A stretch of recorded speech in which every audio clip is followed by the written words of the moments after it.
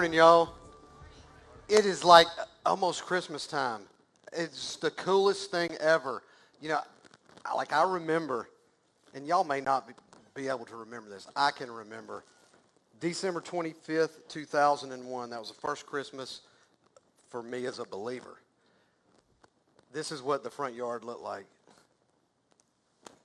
Y'all remember that scene in National Lampoon's Christmas Vacation?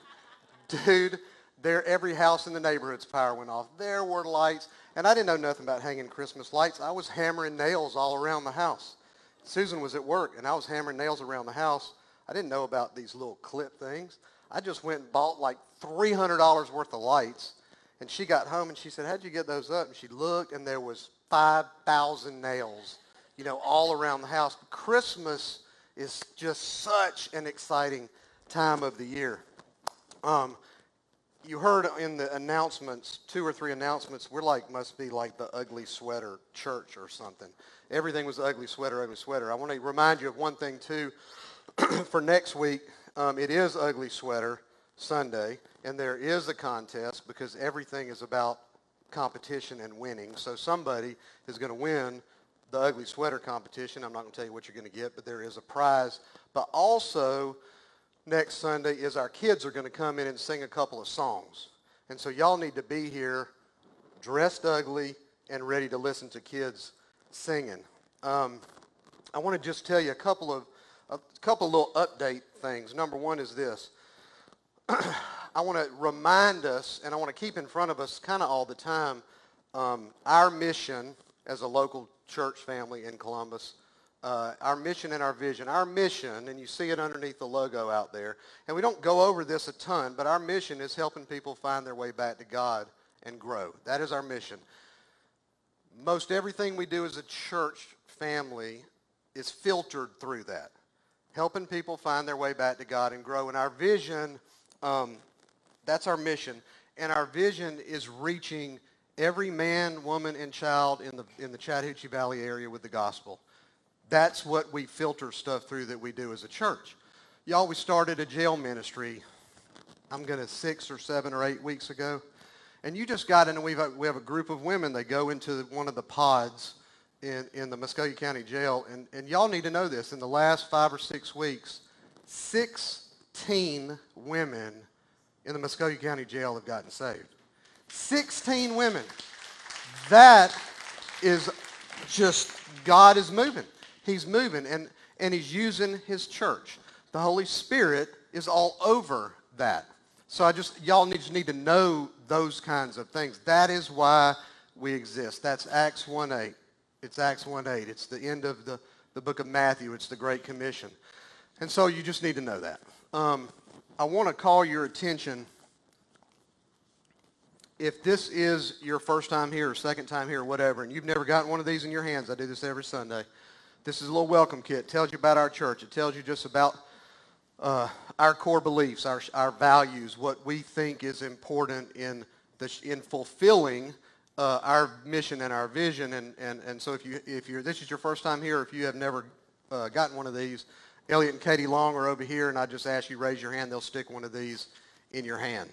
Inside of that, as well as in the seat back in front of you, is a connection card. If this is your first time here, I would encourage you to fill this connection card out, drop it in the offering bucket, or turn it into the connection desk. If you've got a prayer request, I want you to know that our leadership in this church prays over these cards every single week by name. We are praying for whatever the needs are in our church. It's what we do. And so I'd encourage you to fill this out first time here, or if you have a prayer, any kind of prayer need, and if you just want to communicate anything to the church, that's a way to do it. And the last thing before we jump into the message is last week I introduced y'all to these invite cards. And I told you last week that I was going to shame you this week, but I asked you to invite people to church, and I said I'm going to ask if you did, and I started this morning to say I'm not going to ask people to raise your hands, but I am going to ask you to raise your hands.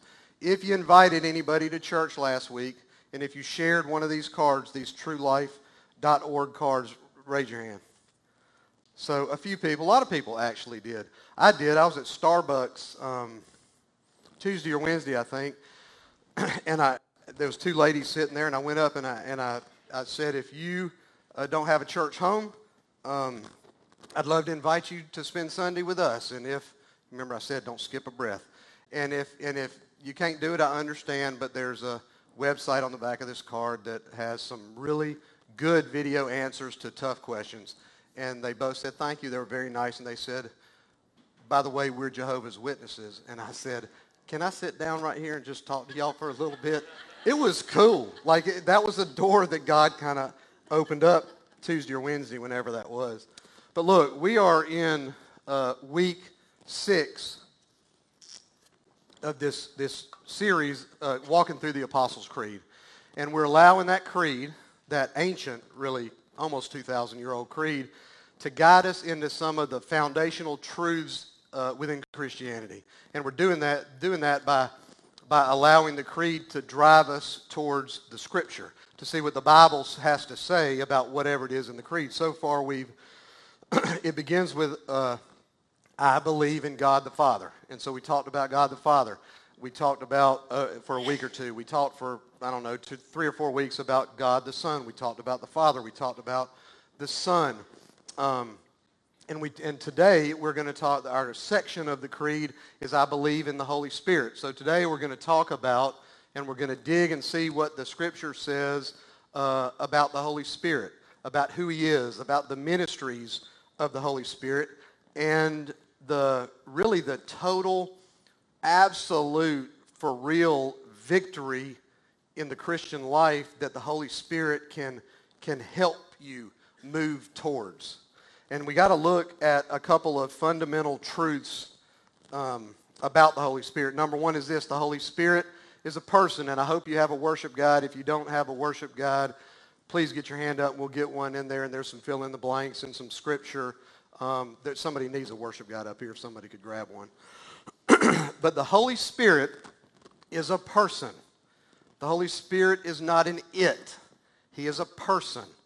He's a person, not obviously like me and you, but He's also not some mysterious power.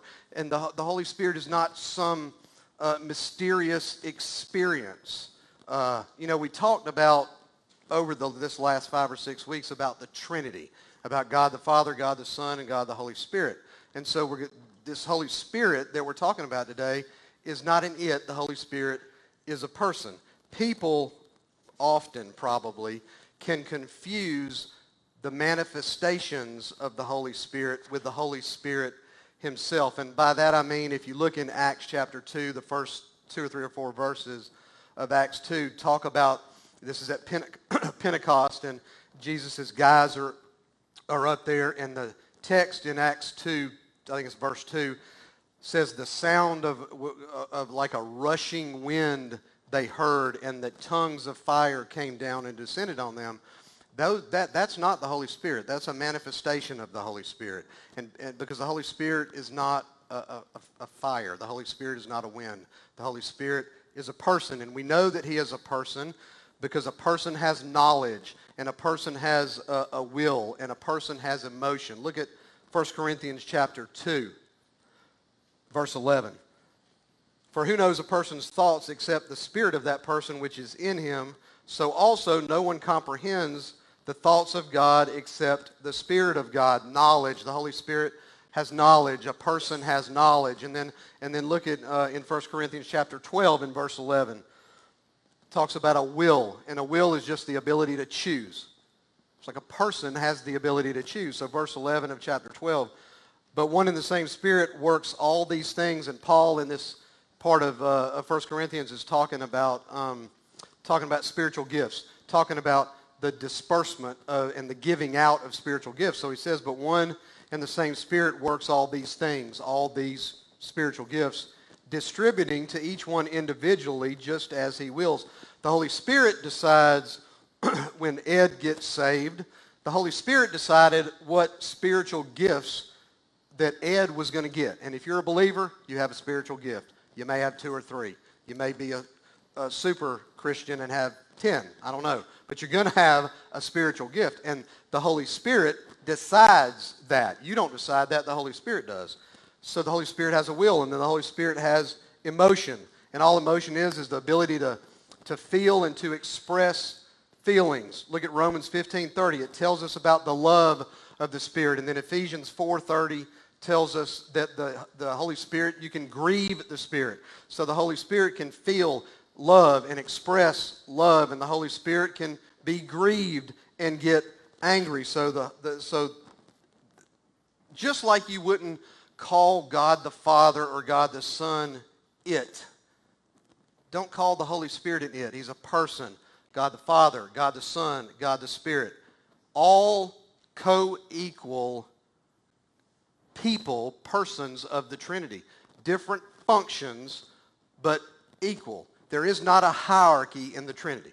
It's not the Father is above the Son who is above the Spirit. They're equal. Different functions, but they're equal. So number one. Number two is this, and this is really where I want to land today. We need to understand what he does. We need to understand what this person does. We need to understand what the Holy Spirit does. And so we're going to be in the Gospel of John, and we're going to be in a few different places in some of Paul's letters. We're going to look at 5 things, 5 ministries of the Holy Spirit. Number one is this: he activates. And I think this is in your worship guide. So he activates. Paul wrote in multiple places that when you and I are saved, we become a new creation. The old has passed away, the new has come. There's rebirth. We're born again. We're a new creation. The Holy Spirit comes to dwell in us. The old passes away and the new has come. And you know, you might even say that the Holy Spirit activates our new creationness. I'm famous for making up Ed words. That's an Ed word, new creationness. Hashtag that word, new creationness. NEWCREATIONNESS. New, the Holy Spirit activates that in us. Watch this little 30-second video.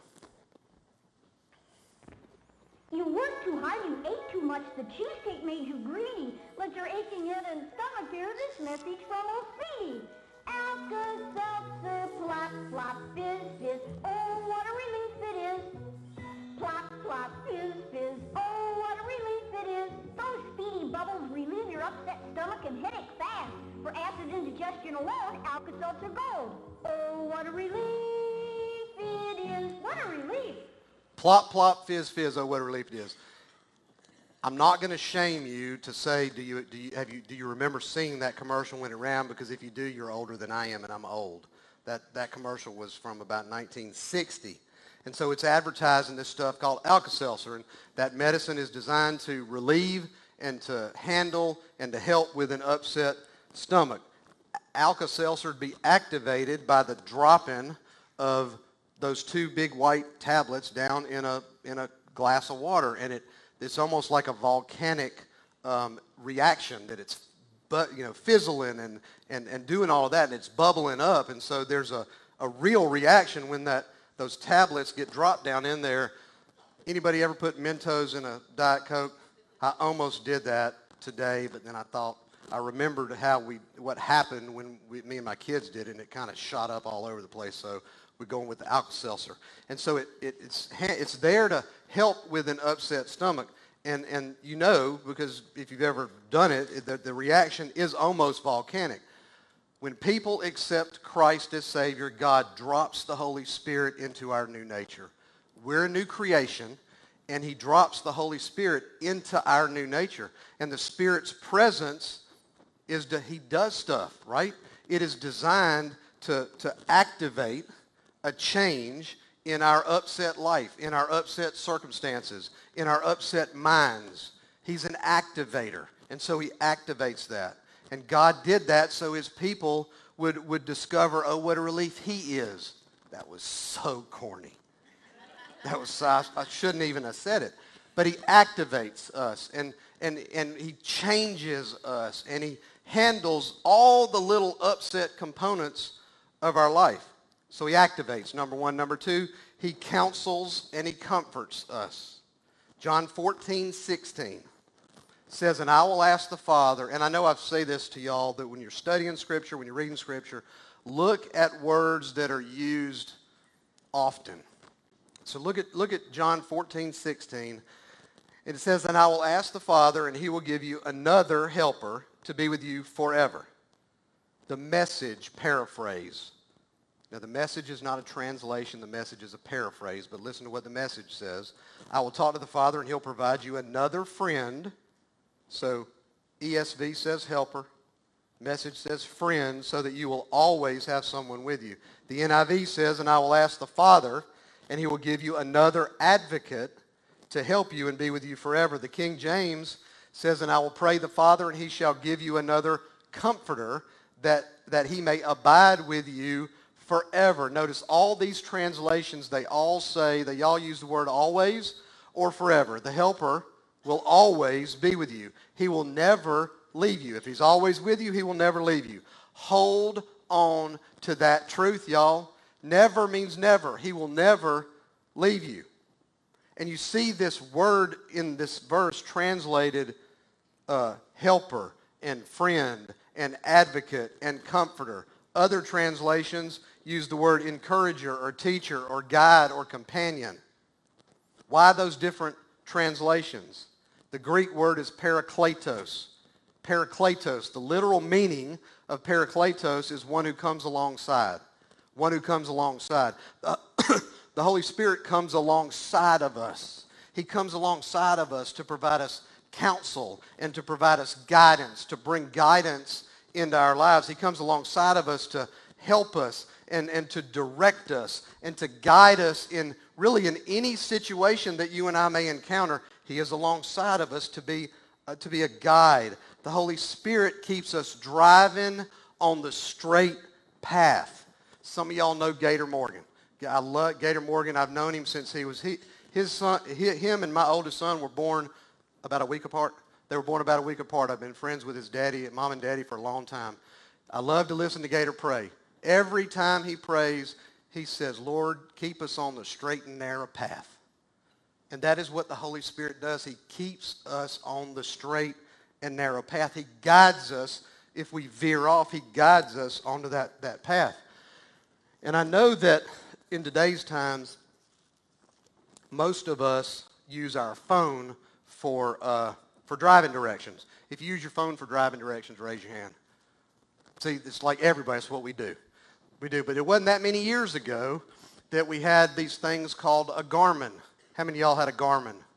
So we had a Garmin. You might have had a TomTom. Anybody remember the TomTom? Same thing. Well, and some of you folks that are really young, you have no earthly idea what I'm talking about. But it was a GPS system, and it was just like what your phone does, but it was a big box that sat on top of your dashboard, and it had this weighted bottom so that it theoretically wouldn't move, but it moved all the time. But they work kind of like your phone does, and it had a voice. Our Garmin had a voice. It was audible like your phone is, and it had a screen on it like your phone does. We got ours about the time that Bruce Almighty came out. Y'all remember the movie Bruce Almighty? So when Bruce Almighty came out, Jim Carrey played this TV reporter. We had just gotten this Garmin. Jim Carrey played this TV reporter named Bruce. And who remembers who played God? Morgan Freeman played God. And I love Morgan Freeman's voice. And you know how on your phone you're talking to Siri? Well, the Garmin's came with a feature where you could change the voice, right? And my kids made it some like French female sexy kind of voice or something, but I changed it to Morgan Freeman's voice because I love the way Morgan Freeman talks. So these Garmin's work like our phone does, right? There's like a red dot on the screen, and that showed our current location. And you got to know that this was like, for y'all that are young and it's all on your phone, it's not as amazing as it was to us. We had this thing on our dash, and I didn't have to have this big atlas map getting us right where we need to go. So it showed us our current location, and then we could watch our progress as we headed towards and moved towards our intended destination. And Morgan Freeman would come on and he would direct me, and he would tell me where to turn, and he would tell me where to merge, and he would tell me where to stop, and he gave me clear instructions on how to get where I needed to go.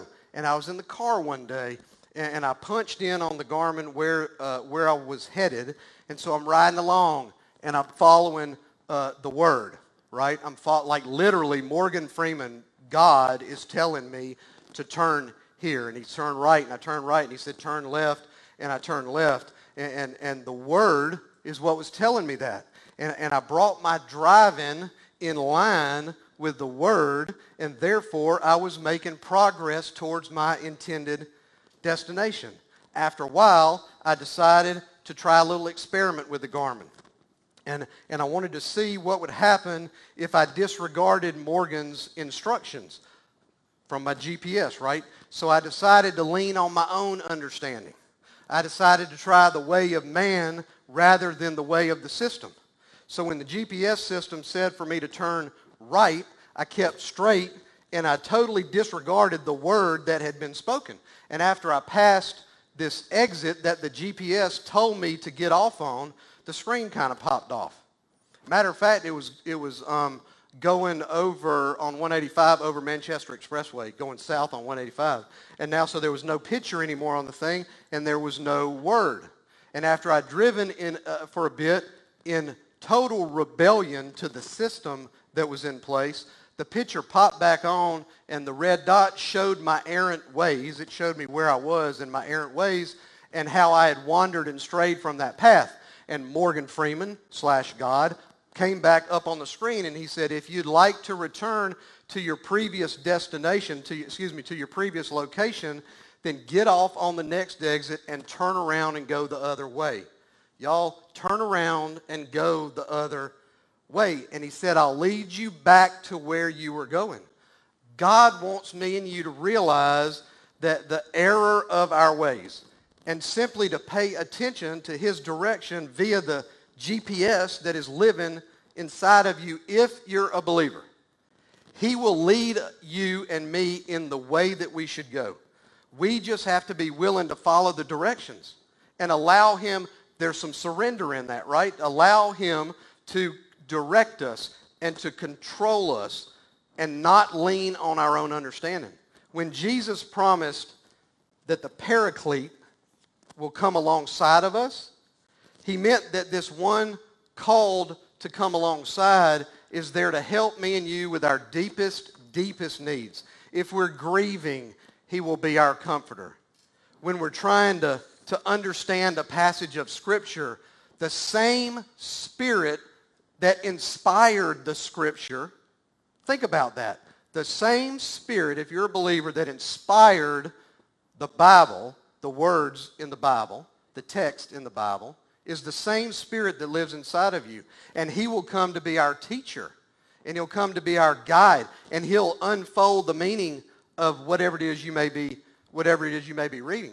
Have you ever picked up your Bible, you're reading, and you may have read this verse, this passage, whatever, 25 times, and you never quite got it. And all of a sudden, the light bulb pops in, over your head, and you get it. Well, that is the Holy Spirit illuminating and helping you and teaching you to understand God's Word.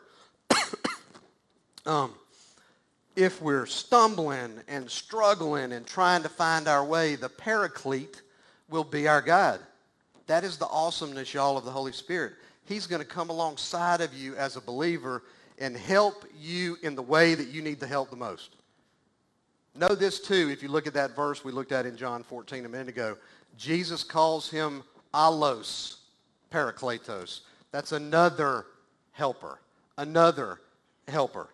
which means that word another is another of equal quality. Heteros would be another of different quality. And so Jesus himself is saying that the Holy Spirit is equal, another helper, another of equal quality. The Holy Spirit is equal to himself, i.e. the Holy Spirit is God. Look at John 16:7. Jesus tells us in John 16:7, It is to your advantage that I go away, for if I do not go away, the helper will not come to you. But if I go, I will send him to you. So Jesus says, I got to go. I got to go because if I don't, the helper, the comforter, the teacher, the guide, the companion will not come. And it is for your own good that he comes. The Holy Spirit is called the Paraclete because this is so critical. The Holy Spirit assumes Christ's place in the world when Christ is not in the world as the God-man in bodily form. It's like they tagged out. Like Jesus, there's WCW. And I just compared God to WCW. They tagged out. Jesus tagged out, we ascended to the Father, and the Holy Spirit came to take his place. So then number 3, he convicts and he corrects. He convicts and he corrects. John 16 continues on in verse 8. When the Holy Spirit comes, he will convict the world concerning sin and righteousness and judgment. He convicts of sin. No man can convict of sin. No pastor can convict of sin. A preacher can come to you and he can take the shank of truth and plunge it into you, but he can't convict you of sin. A preacher could preach until he is blue in the face, but he cannot convict you of sin. Other Christians who love you can pray and pray and pray and pray and pray for you, but they cannot convict you of sin. Susan's family prayed and prayed and prayed and prayed for 20 years that I would get convicted. And at the end of the day, I was convicted. They didn't convict me. They prayed that I would be convicted. The Holy Spirit convicted me. You can read and you can hear scripture after scripture after scripture, and I did. And the scripture led me personally to real, for sure, self-reflection and conviction. The Holy Spirit convicted me. Other people can weep over your lostness, your lost condition, and the sin that is in your life, and they did that for me. But the change comes when the Holy Spirit convicts you. With the change that you need and I need in our lives comes when you, because you do play a role in this, when you yourself sense the convicting power of the Holy Spirit in your heart, in your mind, and you respond to him. It's not just feeling that, it's the response to feeling that. When you feel that you've sinned and you have a desire, you have a want to be a Christian, when the weight of the guilt is bearing down on you, that is the Holy Spirit convicting you, and you need not resist that. You need not resist it. It's not just remorse. It's not just I feel sorry. Because sometimes people just feel sorry that they got caught. It's not that. And it's not just remorse. It's holy remorse. It's the remorse and the conviction and the need to respond to that. But when he convicts us of sin, he doesn't just stop there. He doesn't just stop and kick us to the curb. I'm convicted of sin, and then he doesn't just say, well, go figure it out. That's not what he does. He doesn't stop there. He convicts and he corrects. Look at Ephesians 5, starting in verse 15. Be very careful then how you live, not as unwise, but as wise, making the most of every opportunity because the days are evil. Therefore, do not be foolish, but understand what the Lord's will is. Do not get drunk on wine, which leads to debauchery. Instead, be filled with the Spirit. The Holy Spirit convicts of sin and then gives you the help that you need to correct the course and the direction of your life, just like the GPS. Get off the highway and make a U-turn, y'all. Repentance is turning. That's what the word literally means. It's to turn and head the other way. So look at this. Look at these 3 verses. Be very careful then how you live. The Holy Spirit will help you to be careful how you live. The text says not as unwise, but as wise. Not as unwise. Don't be a fool. That's the word there. Don't be a fool, but be wise. The Holy Spirit will wisen you up. The Holy Spirit will give you wisdom. And as you grow and spiritually mature, you will get more wisdom and you will be wiser on down the road. The Holy Spirit will give you the power to do good in the evil days that we live in. The Holy Spirit will help you to understand what God's will is for you, what he wants you to do. The Holy Spirit will fill and control and direct your life if you will let him do that. Y'all, me and you have a consciousness of sin because of what happened in the garden. We're aware of it. We understand that there's sin because of Genesis chapter 3. So we are, yes, very uniquely made in the image of God. Your dog's not. The tree in your front yard is not uniquely made in the image of God. God breathed life into Adam, so we are uniquely, of all of the creation, we are uniquely made in God's image. But we're also, in a very real sense, uniquely sinful. And what I mean by that is the sin that is just so easy for one person to resist is seemingly impossible for the next guy to resist. Whatever it is, if it's alcoholism, and yeah, your father may have been a drunk, and your granddaddy may have been a drunk, and your great-grandpappy may have been a drunk, but I'm telling you, it is not your destiny somehow for you to be a drunk. It's not. At the end of the day, it is a choice. Because of that genealogy, it does not mean that you have to be a drunk. It doesn't. It does not have to be like that, and the devil is going to get all up in your ear and say, yes, it is. Just look at your mama, look at your daddy, look at your granddaddy. It does not have to be that way. And you may be wired, y'all. You may be wired up, and I'm not denying genetics. You may be wired up to be addicted. You may be wired up with a real addictive personality where that temptation is absurdly hard. And I know it's tough, and that temptation can be so relentless. But the Holy Spirit, if he's living inside of us, if he's linked up with us, if we have him as our GPS, we can lean on him, and he can provide the strength for us. So whether it's drugs or alcohol or pornography or covetousness or same-sex attraction or adultery, whatever it is, the Holy Spirit is available to you. I don't care what the sin is. The Holy Spirit is there and available for us 24 hours a day, 7 days a week, 365 days a year. And if you're living a lion lifestyle or a lifestyle in constant jealousy over the perfect life that your friends have that you see on Instagram, or whether it's sexual sin or just whatever it is, it does not have to continue. Y'all, it doesn't. The Holy Spirit repairs brokenness. The Holy Spirit repairs all of the broken pieces and parts of our lives. That is what he does. That is what the Lord does. And I know, just trust me, I know that it can be difficult. But I also know this truth, and this is a foundational truth. And I can't remember if it's in your worship guide or not. It is God's purpose that the consciousness of sin become fully the conviction of sin. It is his purpose that our understanding of the sin doesn't stop with our understanding of the sin, that it fully become the conviction of sin. And I am so thankful for that, because if not, I would still be as lost as last year's Easter eggs. Because it's got to go, y'all, from our head to our heart. I can have head knowledge and be lost as a goose. It's got to find its way, y'all, to our heart.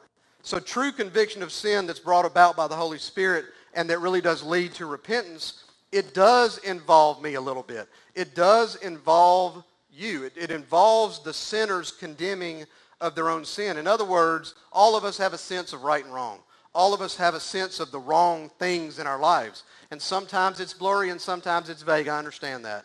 But for that feeling to become conviction, it's got to morph into something more than just a feeling of wrongness. And that something comes by way of the Holy Spirit. But the Spirit doesn't bring that on to us apart from our own moral compass. And there are moral absolutes. And what I mean by moral, and the world is going to tell you they're not moral absolutes. But I'm telling you, and the Scripture is telling you that there are.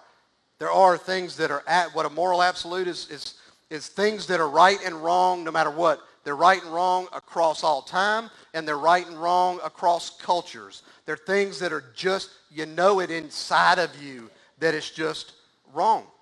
And so it is not truly gospel conviction of sin until we recognize sin for the sin that it is. We got to acknowledge it as sin. And we cannot shake our fists at God and say, it's who I am, and you made me that way, and that makes it okay. It doesn't make it okay. I said just a minute ago that you may be wired up with a propensity to be addicted to some kind of drug. You still made a choice. Your choice just may be way harder than her choice. But you made a choice. And so you cannot shake your fist at God and say, you made me and you messed it up, and therefore it's okay. It's not okay. When we really recognize the sin for the sinfulness for the sin that it is, and we kind of condemn ourselves of it, that is the Holy Spirit convicting us. That is the Holy Spirit convicted us. And he will convict you of the things in your lives that are causing the trouble in your lives. But he doesn't put you to the curb. He corrects it, and he sets us back on course. And I'm telling y'all, if Morgan Freeman is whispering in your ear right now that you need to get off the highway and make a U-turn, don't just ignore that.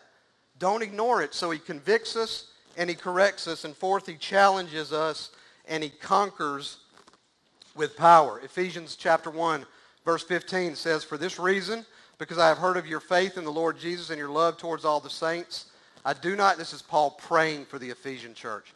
I do not cease to give thanks for you, remembering you in my prayers, that the God of our Lord Jesus Christ, the Father of glory, may give you the spirit of wisdom and of revelation in the knowledge of him, having the eyes of your hearts enlightened, that you may know what is the hope to which he has called you, what are the riches of his glorious inheritance in the saints, and what is the immeasurable greatness of his power towards us who believe, according to the working of his great might that he worked in Christ." The great might that he worked in Christ when what? When he raised him from the dead and seated him at the right hand in the heavenly places. Paul wanted the Ephesian Christians to experience a victorious Christian life and everything that knowing Christ meant. You just listen to the passion that Paul puts into that prayer. He knew there was so much more, y'all, to knowing Christ than just going through the motions, than just getting your get out of jail free card. There's so much more to know in Christ than that. And he knew that it was the Holy Spirit, he called him the Spirit of wisdom, the Spirit of revelation, who would reveal that to them and unfold that to them and challenge them to press on and know him in a much deeper way. And Paul goes on to pray for these Christians in chapter 3 of Ephesians, starting in verse 16.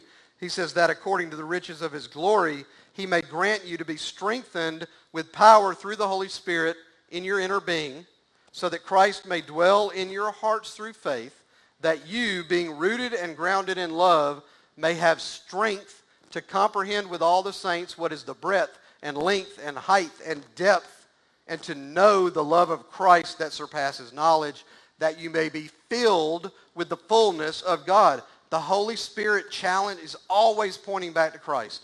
He challenges us to know more and more and more about Jesus and to live more passionately for him. And he gives us the power that he displayed in Jesus when he raised him from the dead. That resurrection power as a believer is available to me and you. That power to conquer sin. If you lean on him, he will provide the power. So that is an incredible power that you and I can have as a believer. And lastly, he convinces and he confirms. John 14, verse 17, and then verse 26 says, "Even the Spirit of truth, whom the world cannot receive, because it neither sees him nor knows him, you know him, for he dwells with you and will be in you." Verse 26 says, "But the helper, the advocate, the guide, the companion, the friend, the Holy Spirit, whom the Father will send in my name, it's he that will teach you all things and bring to your remembrance all that I've said to you." So he, the Spirit of truth, John says, will teach you all things. And I'm telling you, if you've never given your life to Christ and you're really, honestly searching for truth, he will convince you of at least some of the next few little bullets that are going to be on the screen. Number one, the Holy Spirit will convince you the truth about who Jesus is. Y'all, he did it for me. I picked the Bible up trying to prove that Jesus was not who he said he was. Trying to prove it was just some big deceptive scam. It doesn't work that way. The Holy Spirit convinced me that Jesus Christ is exactly who he says he is in the pages of the Scripture.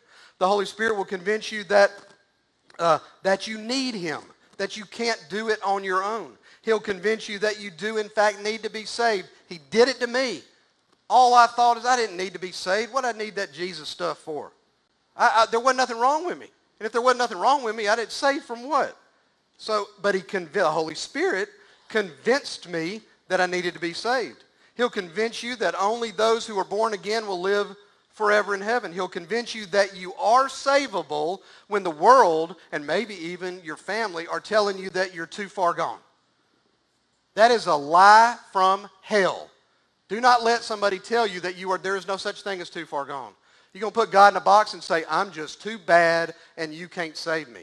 The Holy Spirit will convince you that you are savable and that you can be saved. In fact, he will convince you that he desperately wants to save you. He'll convince you that everybody that calls upon the name of the Lord will be saved.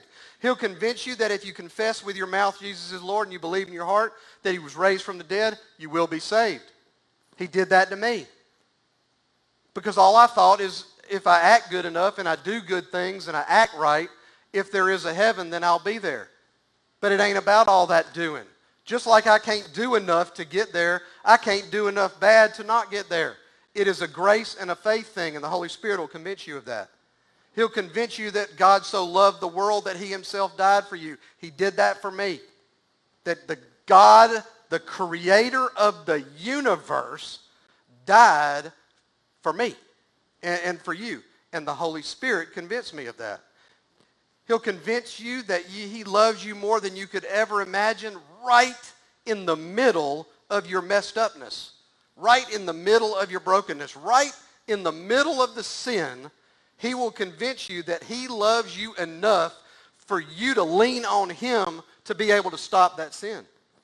And he'll convince you that you can, in fact, be victorious in the Christian life when he's got your back. So not only does the Spirit convince you that Jesus is who he says he is and that you need him as your Savior, but he also confirms that if you belong to him, that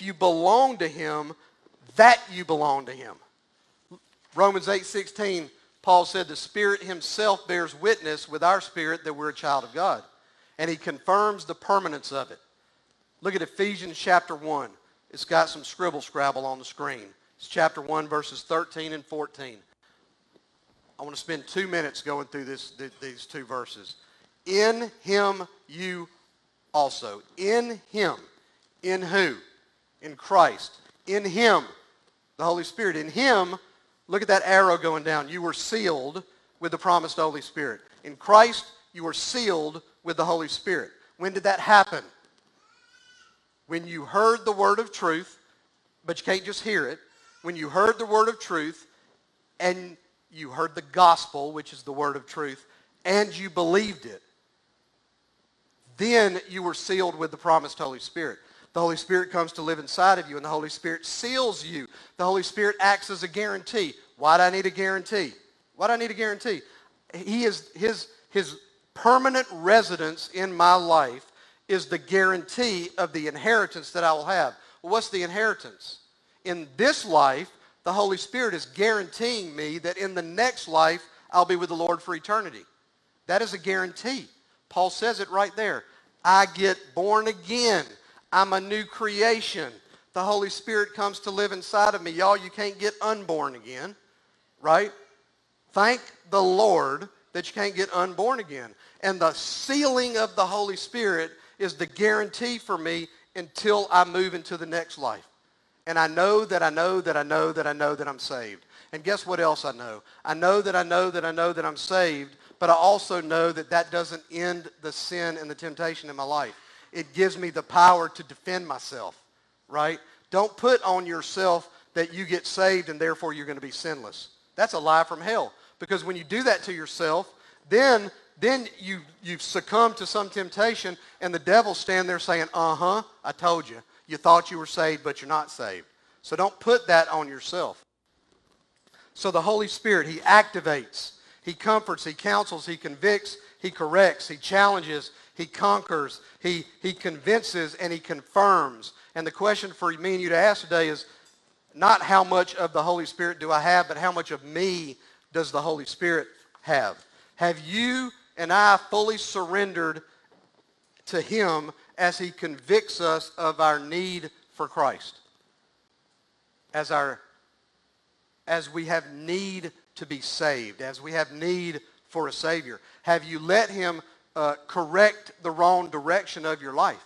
Have you hopped off the highway and made a U-turn? Have you yielded to his challenge to live a passionate life for the Lord?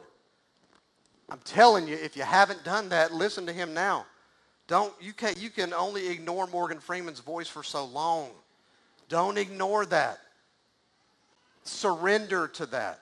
And just remember, think about this. It is not, again, it's not a complicated thing, y'all. It is, I repent. I get on the off-ramp. I go under the highway on Manchester Expressway, and I jump back up on 185 headed the other direction. Y'all, that's repentance. I turn. And then I confess with my mouth, Jesus is Lord, and I believe in my heart that what happened on that cross took care of it. And he was raised from the dead. That's it. I believe. It's not doing. It's not doing. It is by grace through faith. Look, it is not a doing thing. I believe, I repent, and I believe, and I confess. And he will save me. And if that is you today, and I want you to pray this prayer, and I had this conversation with somebody last week, this little prayer, and people call it the sinner's prayer. Okay, that sinner's prayer does not save you. Christ saves you. Whatever prayer, whatever words you use, doesn't save you. Christ saves you. Doing something does not save you. But getting it out of your mouth, saying that, sure does help. It helps me get it right in my mind, and it helps me get it right in my heart, and it kind of makes it real to me. So I'm still going to tell you, y'all bow your heads, close your eyes, and if this is you today, just kind of follow along and say this. Say this in your mind or say it out loud. Lord, today is the day. Today is the day that I want to hop off the highway and head the other way. Today is the day that I really do repent, and I ask you, Lord, save me. I believe your gospel. I believe you died for me. Save me. Lord, the people in this room that are doing that right now, Lord, I lift them up to you. I lift them up to you in Jesus' name. And I'm going to ask y'all can look up. I'm going to ask y'all because every person in this room has somebody in their family, a friend, a coworker, somebody that you know, maybe a bunch, that are not believers. You do. I guarantee it. I got 100 people in my family. I want to ask y'all to commit this week to pray for the people in your world that need to hear the gospel. And I would say invite them to church. And it's not about building this church. It's about building the kingdom, y'all. It's about building the kingdom. It's not about this church. That's why that little website's on the back side of that card. Everybody you ask to come ain't coming to church. But if they can watch one of those videos and something the Holy Spirit stirs their heart up, man, heaven just got a little bit more crowded. And I said this last week. We don't weep enough for the lost. We don't think about the reality of what happens when somebody dies without Christ. They go to hell. There are people in your families that God wants to use you to lead them to the cross. And it is your duty as a believer, if you're a believer, it's your duty, it's your responsibility to do something about that. And I do want to put that on you. And I want to put that on myself. Because I've been a coward very often with my family in sharing the gospel with them. You know who the Lord uses to convict me of that? Her. She's told me man up 100 times, y'all. And so my commitment to y'all is that I'm going to have those conversations and continue to have them with my family. And I encourage y'all to do the same thing. Let me pray one more time, and I'm going to turn it over to Richard. Is he up here? Lord, we love you today, and Lord, I lift our church family up to you. Lord, I ask you to give us all boldness in our faith. Not arrogance. Man, not arrogance. Lord, but boldness. Your guy Paul said, "For I'm not ashamed of the gospel." And Lord, let us all not be ashamed of the gospel. Let us not beat folks upside the head with the Bible, though. We share compassionately your story. And so my prayer is that every single person in this room that calls you their Lord would do that this week. That is our mission and that is our vision, Lord. In Jesus' name, amen.